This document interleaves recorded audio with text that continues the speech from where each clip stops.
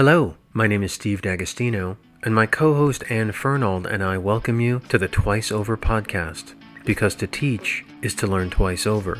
In Season 2, we're hoping to identify some promising practices. Now that we're on the cusp of post-COVID teaching and learning, it may be time to think about, what have we learned?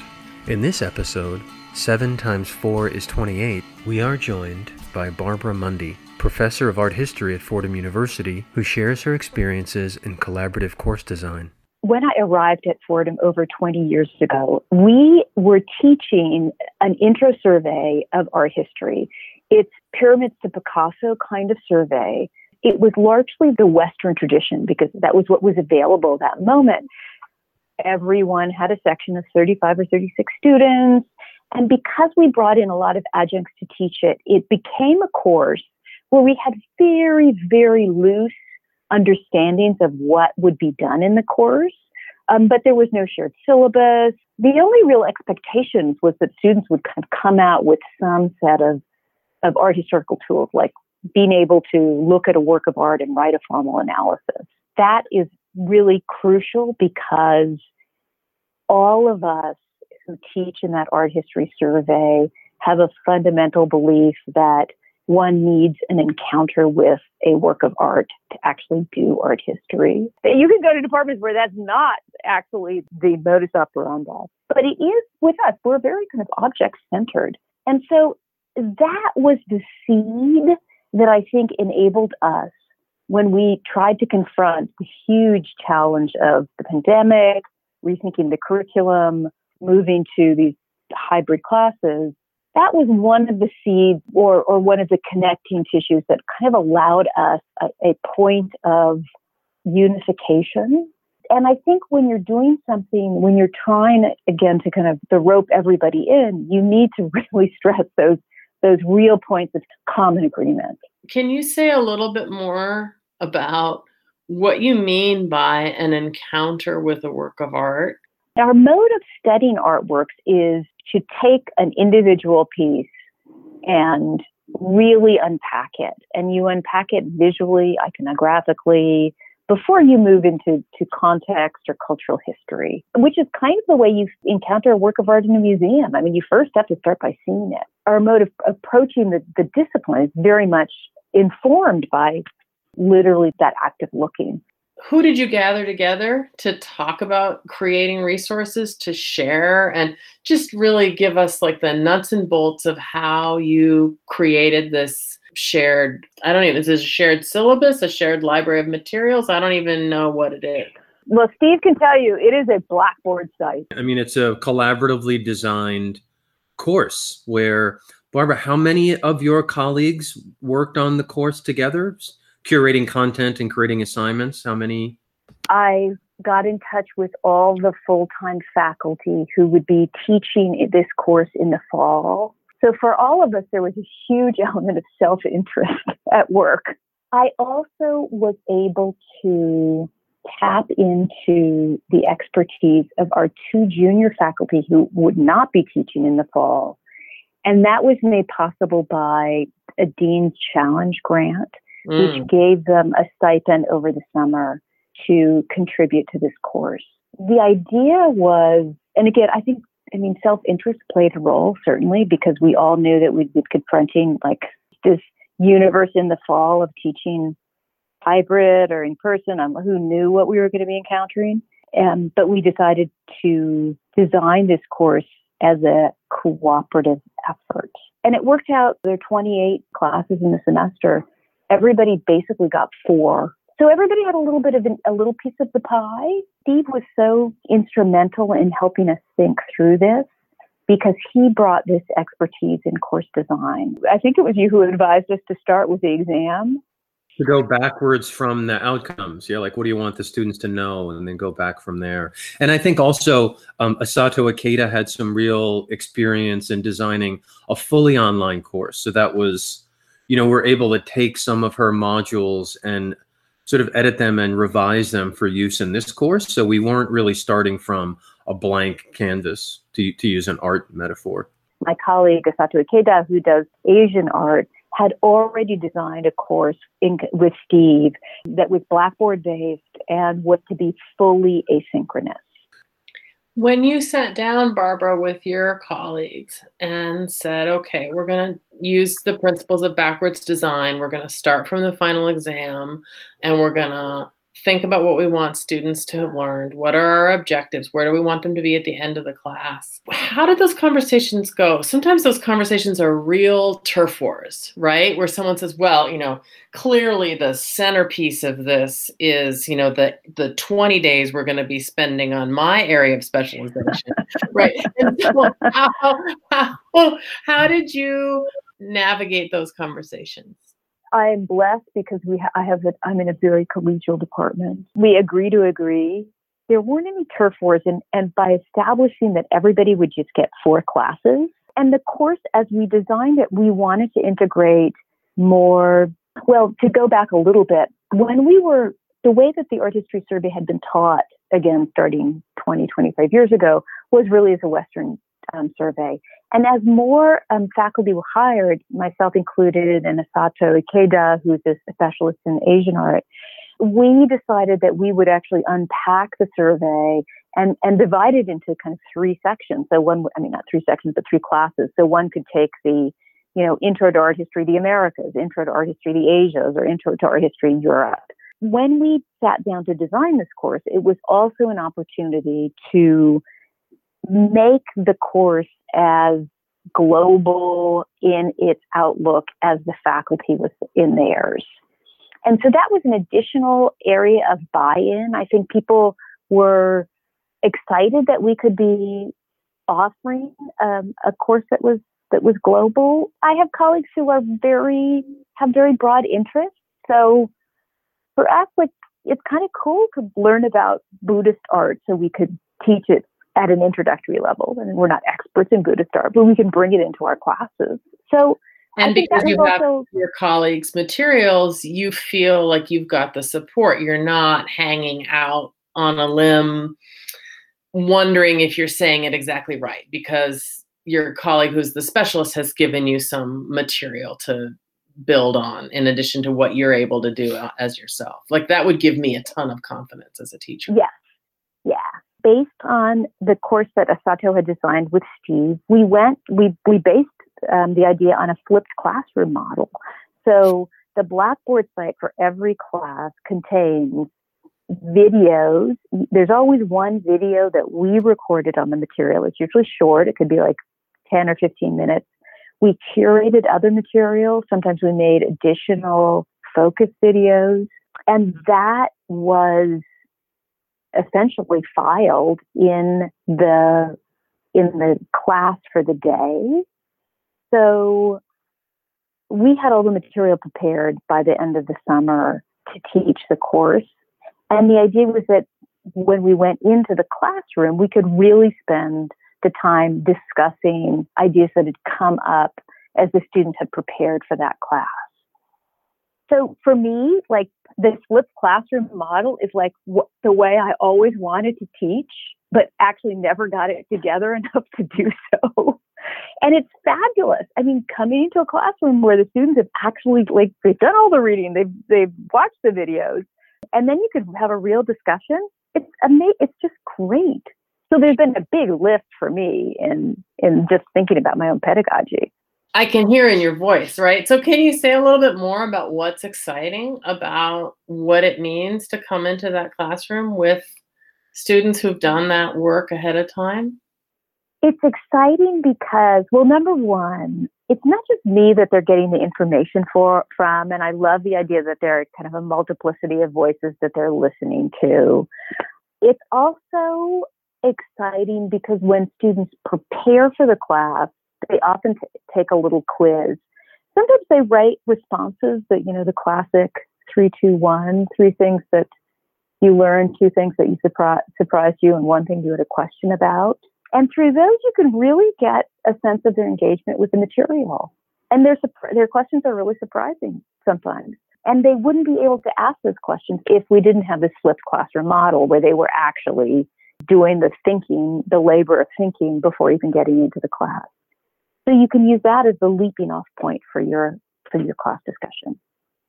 It's so interesting to me because that's what it used to be that homework was supposed to be, right? Yeah. So why do you think this has kind of revived that for our students?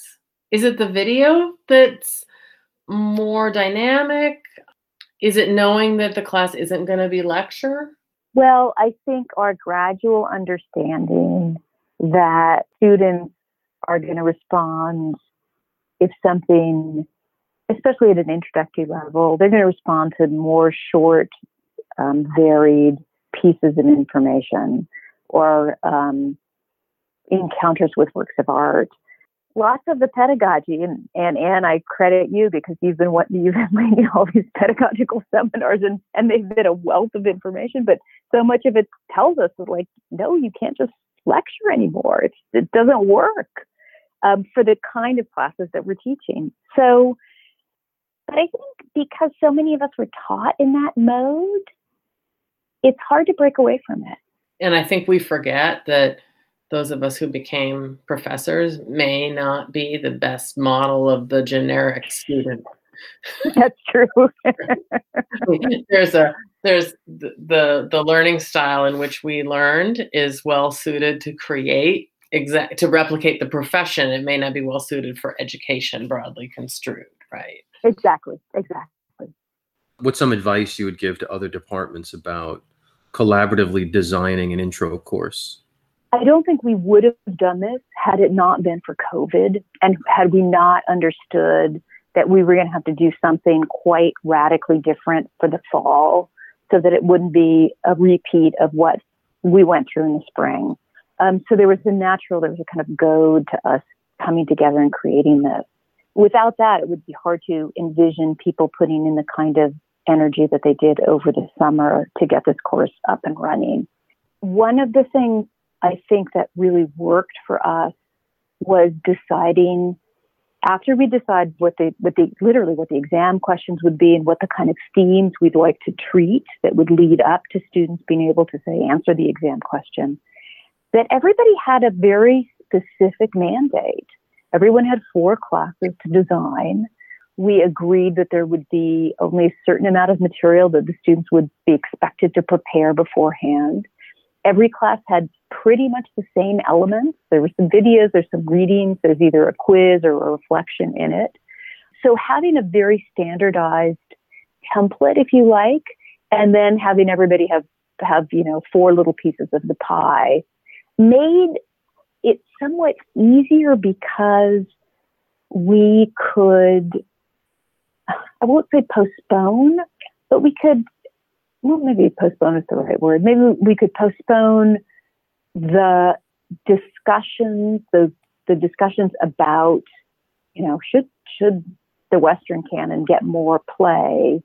They were in some ways obviated by the very way we were thinking about the course. And I'm not saying that those discussions aren't important, but I could envision them really sinking a project like this before you even got it off the ground. Mm. Right. Because you have a certain amount of staff, and then you can look at that and say, boy, we really are lacking a specialist in this area. We would love to be able to offer 2 lectures in this area. So then that becomes a conversation about strategies around hiring decisions, right? Mm-hmm. It's so, by being so practical, right? We have 28 classes. We've got 7 people. 28 divided by 7 is 4. Go, I know. There's something very clarifying about that pragmatism, right? Was there a big time commitment over the summer for faculty that were involved in this project? There was definitely a time commitment. And what we were, the person who got basically turned this from the kind of hairpins and bubblegum idea that we were generating in May, in addition to Steve's team, who was doing the lifting on the Blackboard site, was our visual resources curator, Katharina Fastano, who is a gifted pedagogue herself. And she and a student intern spent all of July, basically putting together the videos that we had recorded. So the quality of the material on the site is really very professional looking. And I think that was a real boost to everybody to feel like they were participating in the class. That, like, it really looks good. It runs smoothly. It's a really nice product. So I think that was a real boost for all of us. At the end of all of our labors, we could actually see, oh, there are these great, videos we're doing. And of course, there's a performative aspect of it too. Our colleagues were watching our videos, so we were performing for them. What's been the reaction of the people who teach the course who were not involved in the creation of it? So how have they responded to having this material handed to them? That was one thing I felt very, very strongly about going into this. And in some ways, that was also an incentive for the full-time faculty, in that we would be creating something, a course that would lighten the lift for our very valued contingent faculty, right, many of whom have taught with us, who've taught alongside of us for many years. And some of, actually, one of whom was one of our students. She was an undergraduate with us. So I think that was also, people had a real sense that this would help their labor, would really help the contingent faculty as they, again, also navigated this semester. And, so we've worked a lot with the contingent faculty. We're all now faculty of this course, but I think everybody was really grateful that they could just walk into this course in August and it was pretty much done for them. They can tweak it as they like. This big body of material had already been pulled together and curated. I think they were glad not to have to do that, to design a whole course in a matter of a week and then teach it under these conditions. One of the questions I have for you has to do with the shift from 3 continent-based versions of art history to a unified, more global version of art history. I'm wondering about that in the context of other conversations in the academy about anti-racist pedagogy, about decolonizing the syllabus, and how did that play into the way that you thought about the material you were gathering together for this class? So thinking about those as ultimate goals of the course was always part of our conversation.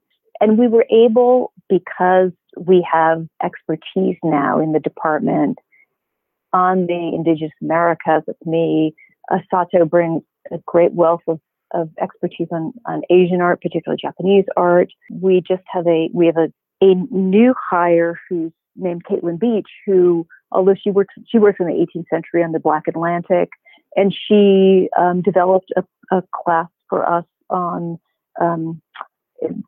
African diasporic art of the 16th and 17th century. That's something she knows and she studied, as well as doing a course on the Black Atlantic, for a class on the Black Atlantic. So we were able to leverage the expertise we already had in the room. We have identified that, in fact, there's a lot of stuff that we would really like to do. It's not integrated into the syllabus yet, but I think we're all really conscious of those horizon markers for us. And of course, these are really ongoing discussions. I mean, what does a decolonizing pedagogy look like? I mean, we still haven't figured that one out. So, but it's something I'm very conscious about, I write about, and so that's very much a live discussion for me in my own scholarship. For me, it's really kind of fun to have these conversations with my colleagues and to get their perspectives on them. But again, so at the end of the day, I mean, I think that we all realized that we couldn't do everything with this syllabus. We're all pretty realistic about like what we could do, right. What we could do well. So we really pulled on our own expertise, and then we left placeholders for for things that we'd really like to achieve. And one of those would be a much greater integration of a discussion about race and the way that race has shaped art history. It's in there a little bit in the class, but it's not as strong as a through line as we'd really, I think, like it to be. So we're waiting for the next iteration, but we've got the spring semester for that. So that's really interesting. So you and your colleagues are looking at this first go round as like a first draft in a way, and you'll continue to refine and revise it, do you think? I'm hoping so. This is a course I want to teach for years. I mean, it's really, I think it's a well-designed course, and it's modular. You know, when you have like 28 like little units, what you can move one out and put another one in. You can shift them around. So thinking about it, that modularity of it in some ways is an invitation to redo it without having to rethink the structure of the whole thing. So you're teaching it this semester, yes? So can you talk a little bit about what it's like to teach, for Barbara Mundy to teach the Barbara Mundy Day, as opposed to a day when you may be teaching, you know, Caitlin's work or Asato's work? How does that feel for you? I just am curious. Does it feel like, oh, you know, I really am on my game today because we're doing, you know, some of the art that I really know? It's in some ways, it's actually the opposite, because in my conversations with my colleagues, they're like, oh, that is so cool. I didn't know that. And I'm thinking, oh man, if they don't know that, the students certainly are going to. So it helped me when I was, say, designing the class on the Olmec, the great ancient civilization of the Americas, to think about how unfamiliar it would be to the students. I feel like I was really on my game when I was developing the videos for that class over the summer. That was really it was creative work for me. It was fun to think about, how am I going to present this, you know, this object in 5 minutes. So there was a real payoff for that during all that work during the summer. But it was really talking through the material and with an acknowledgement that my colleagues were going to have to teach this material that was unfamiliar to them, that made me try to do a better job of taking stock of how unfamiliar this is. My wonderful colleague, Richard Teverson, who's a classicist, he did a video on the painter named Ezekias did, which is just, you know, it's standard fodder for the art history introduction. It's something you almost always teach. His video was so revelatory about that work of art. I was like, I've never really understood this thing until I watched his video. So there are these moments where you're like, oh my God, it's just great. And then of course, Asato's doing, you know, she did a video on the stupa, the great stupa. And I had never studied that before. And it was so eerily resonant in terms of the ways that sacred architecture works across the world. So they're really wonderful moments. You're like, oh, I can see all the pieces fitting together in a very new way. One of the things that the flipped model is allowing me to do is that it frees me up in the classroom so that, you know, I don't have to worry about telling them the date of the Great Stupa, because they've prepared all of that before and they've thought about it, and they've usually taken some kind of quiz before they've gotten into class. So we can actually then start talking about like these big connections between, say, sacred architecture among the Olmec and sacred architecture in a Buddhist context in India. And I think that's really exciting to students, because you want to emerge with some kind of framework from an education. Yes. It's a feeling like you don't have all the pieces together, but you have some larger idea where to put the pieces once you learn them or you master them. And you can realize that framework's wrong, or that you want to, you know, look at it from another way. But it really helps to start with a framework. So in the class, it's fun because we can just talk about, you know, the connections between all of this. And I feel like the immense preparation that my colleagues did in developing these classes and then developing, you know, assessments for every day's class really does free me up in the classroom. And I hope for the rest of them as well. Do you see this changing the way you think about your electives? Yes, I mean, I've already in the wake of this class, I totally redesigned the upper level class I was teaching on Art of the Ancient Americas with the same model of the flipped classroom, and where the Blackboard site has a folder for every day, and there's videos and there's readings and there's a quiz for every single day that the students do before they actually get into class. So I use that model of like a highly designed course for my upper level. And I also instituted labor-based grading in that class too, which again, where the students are, you develop elaborate rubrics for the work that students are doing. And I like that labor-based grading a lot because in some ways students can kind of choose their own path in terms of how well they want to do in the class. So yes, it really had an impact on the way I designed my upper level class. I will say though that all of this is just a lot. It's a lot of labor. It takes a lot of work to do these and to do them well. And everybody, things that are worth doing are usually take some time to do them. So, but these do have taken all of us a lot of time.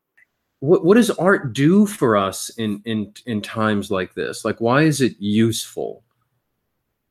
What we attempt to do with this course, and I think what I'm really enjoying doing in the class, is through works of art of the past, you can actually get some kind of understanding of how human beings of the past interacted with the world and the kind of sense they made of their world.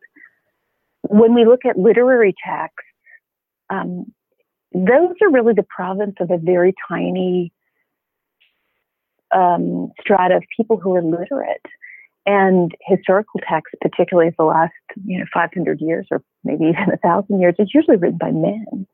And so when you enter into the work of art from the past, you get to see really a more democratic view of history, and that it's a view of the world, of representing the world that more people shared. And it's also a really deep view of history because we have access to worldviews that predate texts. So if you're really interested in these deep structures of time and historical and the history of human beings as creators on the earth, you have to turn to the work of art. And the fundamental principle of art history is that you have some tools, and they're basically a kind of formalism that give you a starting point for any work of art. And that's what we're trying to give our students in these classes is a formalized way of looking at something that allows them access to these, the world of human creation of the past and in the present moment. It's just one of the wonderful parts of my job to get to be part of a project like this and to just talk with someone like you about your work and your teaching and your discipline. I think part of the project of our little podcast is to stay connected to that feeling and that kind of vision, because we all are so kind of isolated in a way. That was really one of the things I realized when we were designing and creating this class over the summer was that people were hungry for the connection. I mean, we were all, cooped up in our apartments or homes, and it was nice to get on Zoom every 2 weeks and see how we were doing. And it also gave us a chance to share, talking about the things we really love, these works of art, our favorite works of art, with our colleagues. And you don't often get a chance to do that. So it was really nice to have a moment to kind of step back and think about what you wanted to bring to the table, and then have a chance to talk about it with other people. So that was good. And I think people were really hungry for that connection. I mean, I was just amazed at the alacrity that people would be available for meetings, which That's normally great. isn't the case during the summer. Well, no, but normally when you're having a meeting, it's about like, how do we redesign the form that's going to allow us to apply for tenure? And this is, how are we going to talk about a work of art that really matters to me? So you really found a way to create community in your department around the thing that drew you to the field. Mm-hmm. Yeah. Yeah. And I have to say, I love designing courses. Sometimes I love designing them more than I love teaching them. But it's a very creative. It's totally creative, and you don't. There's a lot of blue there where you can imagine you're like the perfect course, the perfect encounter with this object, and then you try to make it happen. So I think I've always found course development, course design a super creative activity. And, it was nice to see what other people were coming up with too, at the same moment that you were in the process of, creating materials about your own area of specialty. So one of the things we always like to ask people is to talk about a teacher that's been important. And I'm wondering if you have a teacher in your past that you think about, or someone that emerged to you maybe anew as you were doing this pretty intensive collaborative course design. Well, it would have to be my Miss Appleby, my high school AP Chem teacher, Of course, it would have to be your AP Chem teacher. That's exactly. That's what I am. Like, I think she taught me like regular chem too, but then she was also my AP Chem teacher. And for her, she was this kind of gaunt, white-haired, very tall woman. Kind of, she looked like an athletic 75-year-old, as I recall her. And for her, chemistry was always so exciting, and it was great to go into her classroom because she just exuded an enthusiasm about chemistry and its connection to the real world. So she was always making those connections about, the material that we were learning and how the phenomena that we would study then manifest in the real world. But it was mostly just her excitement about it, about the field. And that's always been very compelling for me to be into a classroom and have somebody there who is just super, super exciting. And of course, Miss Appleby had been doing it for probably 50 years by the time she taught me, but she still maintained that amazing enthusiasm. I'm wondering if you have a museum experience that had a real effect on you in terms of becoming an art historian. It's funny. I'm still encountering works of art that will just absolutely floor me. And one of the reasons I was so excited, for instance, to do my little section, my class on the Olmec, is that I had just been in the previous August to Mexico, and I went to visit a friend who happens to live near one of the great museums of Olmec art. And I'd never seen a lot of these Olmec colossal heads before, but I was able to on that visit to Mexico. And I was absolutely stunned by them, totally floored. And so that I still get excited and I still learn new things about these encounters with the work of art. It's funny when we think about designing a course, it's just there are three people, right? The disciplinary expert, the media specialist, right? And the technologist. Those are basically the team. There's some part of it that has to do with not just the expertise, but like your passion and excitement around what it is you're doing, and finding ways that the technology can help you, communicate that to the students, right? That sort of the immediacy of it and the power of what you're trying to get across. You keep using that word encounters, which I think is really, really interesting in terms of thinking about an online course as like creating a series of encounters with the content, with each other, fascinating. Yeah. And so the design of this course is, we have these 25 28 classes, but we designed it so that there would be a synchronous component. So we all go either are in the classroom with the students or we're on Zoom with the students. So it's really, it's nice because we really do get to have real encounters with students as part of the course. I'm actually seeing now that the course, I really thought about the course as being designed for the students so they'd be, interested in art history. But at the end of the day, I've come to realize that the course is also for the people who are now teaching it. It gives us a sense of kind of connection and shared purpose. We have undergraduates who are, as we call them, our undergraduate teaching assistants, who come and help us sometimes with Zoom breakout sessions. Sometimes they run sections for the students to teach them skills. And the course is for them because now they're part of our community. So I never saw that very clearly when we were designing the course, how important it would be to create connections between and among ourselves, in addition to what it was doing for the students. So it reversed my idea of the course because I thought about the course as really just being to get the students on board. And now I think, I'm hoping the students get on board, but it's also been really instrumental for us as a department, as a group, as a unity of pedagogues to be together through this semester. And we're all together because of our shared activity in teaching this course, because I couldn't imagine doing it alone. Thank you so much for your time. This was just awesome. Twice Over Podcast is available on SoundCloud, Stitcher, and Spotify, with new episodes appearing twice each week. For host and guest bios and show notes, please visit our website, twiceoverpodcast.com.